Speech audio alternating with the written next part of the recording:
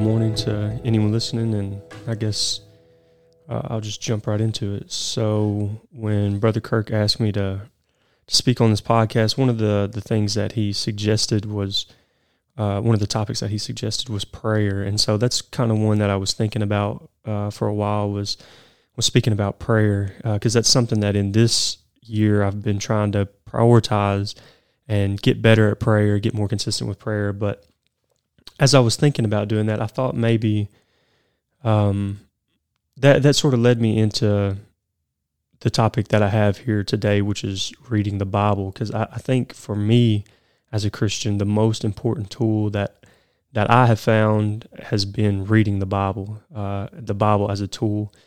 And so I just wanted to just briefly go over the Bible and maybe some approaches to reading the Bible that I think will be helpful. Maybe just a few do's and don'ts when it comes to reading the Bible. And so, let's just jump into it. And so why should you read the Bible, I guess, first off? I think, like I was saying, it's one of the most valuable tools that a Christian has. And the closest that I myself personally have ever felt to God has been reading the Bible. And I think that's essential in a Christian's life is to have that closeness through the Word of God. So, now, as far as the Bible goes, I think it's important to point out that the Bible isn't just simply a book, but rather the Bible is a library, a collection of books that has a wide range of authors, that has, spans a wide period of time. And so what I'm saying in that is, if maybe you've ever opened the Bible and you read a little bit and thought, well, I don't really like reading the Bible, it's sort of boring, whatever the case was. Maybe it's that you didn't read the right part of the Bible. Maybe you opened to Deuteronomy and read a little of the laws and thought, well, this just isn't for me. Maybe you opened the book of Revelations and thought, wow, this is just way too confusing. Just wanted to say that there's a lot to the Bible, a lot of different themes, a lot of different stories. And so maybe there is something in there for you, but it's also important, as I was saying, that there's different authors, and this is all spanning through different times. There is one central idea to the Bible, and that is Jesus. So the entire Old Testament is pointing forward in time toward Jesus, and then the Old Testament is divided from the New Testament with the birth of Jesus, and so the Gospels there are pointing at Jesus, and then all the preceding books are pointing back to Jesus. So the Bible, even though it is written by different people across different times, it all has one central idea, and that's Jesus. And so the first thing I'll say is the obvious. The book is divided into two, as we were saying, the Old and the New Testament. But then the Old Testament, you can divide further down into four sections, okay? So the first section, or the first 5 books of the Bible, we'll call the laws. After that is the histories, the poems, and the prophets. Okay, so to start with those first 5 books, which we call the laws, there are 2 books in there that I would like to point out in particular. So we'll start with Genesis. Genesis is my personal favorite in the Bible. So Genesis has stories like, Adam and Eve in the garden, the creation story. It has the Tower of Babel, Cain and Abel, Abraham and Isaac, the flood. It has some of the most iconic stories in the entire Bible. Genesis is a personal favorite of mine. So, of course, highly recommend Genesis. Exodus is the story of Moses and the Israelites escaping Egypt. Another great book. I think those are 2 essential books for Christians to understand. They're really, I think, just great reads. And as far as the other books under the laws, so Leviticus, Deuteronomy, Numbers, these are, of course, important books. All the Bibles, or all the books in the Bible are important books, but these, I would say, are more scholarly books. And if you're new to reading, you're trying to get into it, I'm not saying avoid those, but I would just recommend Genesis and Exodus. I think those are really, really great. And then next we have the histories, and so these are books like Joshua, Judges, Ruth, 1st and 2nd Samuel, 1st, 2nd Kings, and so on. But if you're maybe a person who likes History Channel, likes maybe military history and things like this, I would highly recommend First and Second Samuel, First and Second Kings. So, like I was saying with the book of Exodus, that's God leading the Israelites out of Egypt into the Promised Land, and so eventually they come to the Promised Land, and when they're there, this land is already inhabited. So, First and Second Samuel is the stories of David and his military conquest in that area and creating the kingdom of Israel. And so if you're into sort of like I was saying, military history, maybe like the History Channel is something that's,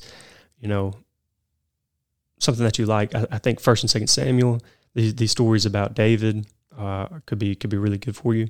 And then First and Second Kings is sort of the fall of Israel, the dividing up of Israel and falling into the hands of the enemy. So First and Second Samuel, First and Second Kings, really, really great books. Then next we have the poems, as I call them. Some people call them the wisdom literatures. Maybe you'll hear them called something like that, but the poems. So these are books like Job, Psalms, Proverbs, Ecclesiastes, Songs of Solomon. One important note that I wanted to make about these is that these books, I think, were intended to be read a little slower, that they're more like meditative text rather than they are stories. So back to our example of Exodus, right? We have a cast of characters and we're following them on this journey. So we have Moses and Aaron, and then we have Pharaoh and the Israelites, and they're leaving Egypt and they're going into the desert to find the Promised Land. So that's a narrative arc that we can follow. And even if we read that whole story in one sitting, even if we didn't remember everything along the way, we can follow that general narrative arc and know what is going on. But if we take a book like Proverbs, for example, the book of Proverbs doesn't have a narrative arc like that. So let me give you a quick excerpt from the book of Proverbs so you can see what I mean. A wise son makes a glad father, but a foolish son is a sorrow to his mother. Treasures gained by wickedness do not profit, but righteousness delivers from death. So you see how this isn't a cast of characters in the story who are following some narrative arc going from one place to another, like in the book of Exodus. And so if you were to sit down and read 5 chapters of Proverbs, you would think like, man, I ran into some really good things in this, but I can't remember it. And I think that would be because, like I was saying, this book doesn't follow a cast of characters, and it makes it a little harder to memorize. So for books like these, I would say read in smaller quantities. Maybe read them at the beginning of your day and try to carry them with you throughout the day, because I think that they were intended to be more, as I was saying, meditative or contemplative text, and I think they're best for that. So that's the poems. That is with the exception of Job. So Job is a story with a character that you're following, and Job is actually a really great story and one that I would highly recommend. And then after that, to wrap up the Old Testament, we have the prophets, and so the prophets are really, really important books to understanding Jesus. So they're prophesying about this Messiah and about this one to come. And so understanding who Jesus is and who Jesus represents, the prophets are really essential for that. But if you're new to reading the Bible, I would recommend reading the Gospels first and then the prophets.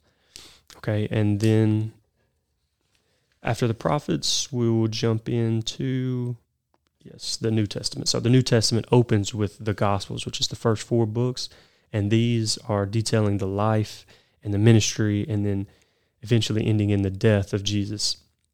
And so if you are a new Christian, or maybe new to just reading the Bible, this is the obvious place to start with the Gospels. And so any of the 4 really will do. My personal favorite is John. I think John chapter 1 is the opening of that book, opening of John, I think is some of the most profound writing in the Bible, in my opinion. I would recommend John, but any of the 4, like I said, for the Gospels. And then next, so the New Testament I have divided into 4 sections. So the Gospel, as we just said, Acts, the letters, and then Revelations. And so next, Acts. And so Acts is another sort of history book, which is a history on the early church. Really great book. You get to know Peter in this book, and Peter is a great orator. So Peter gives these speeches in the book of Acts, which are like absolutely unbelievable. And then you also get to be introduced to Paul and understand his ministry and things like that. And so speaking of Paul, that gets us into our next one, which is the letters. So there are letters other than just the letters of Paul, but Paul makes up the majority of these letters. And And I think Paul is really great for new believers, because Paul was a convert late in his life, and Paul really understands what it means. I think what it means to be human, and he talks a lot about that and writes a lot about that. And for an example of what I mean, here's Romans 7:15, written by Paul. For I do not understand my own actions. For what I want to do, I do not, but I do the very thing I hate. And so he talks about that, about wanting to do one thing but being drawn into another direction. And I think that for any new Christian reading Paul, so the letters of Paul, would be really surprised by some of the things that Paul is saying. Or even if you are a Christian, have been a Christian for a while, but you're not familiar with Paul's letters, I think reading that could give you a fresh and a new understanding about what it means to be a Christian. I think the letters of Paul are without a doubt some of my favorite as well. And then the book of Revelations is a very difficult book, a very interesting book. If you've ever opened the book of Revelations and read it and thought, wow, I can't understand any of this, well, I'll just say you're not alone. It is a very difficult book. I myself don't understand much of it, but it is an interesting book and worth a read, of course. And then so in closing, to just try to put a bow on everything, Genesis and Exodus are two of my favorite books, specifically Genesis, and I would highly recommend those. Anybody who's interested in history, military history, things like this, I would recommend 1st and 2nd Samuel, 1st and 2nd Kings. The poems are really good, poems of the Old Testament, so Proverbs, Songs of Solomon, Ecclesiastes, Psalms. These books really good, but I believe should be read slow. The Gospels are an essential reading for any Christian, I believe. Anybody reading the Bible for the first time, any new Christian should start there. Any of the four will do. My personal recommendation is the book of John. The letters of Paul, again, great for new believers. I would recommend Romans and Philippians. Philippians is a really short one, a really good one. And then also I'll end by saying that, if reading seems like really difficult, that reading is a skill and it's something that you can improve, and that each time you do it, you get better. And the more you do it, the better you get. And also you don't have to read a lot at once, but just a daily habit is really good, a good way to do that and to get better at it. And also the audiobooks available on the YouVersion Bible app, completely free. Just listening to the stories, I think, is a great way to get the information. It's something that I do often, just riding in the car, listen to the audiobooks, love the audiobooks, and that's a great way to hear these stories as well. So that's all I have for you guys. Thank you.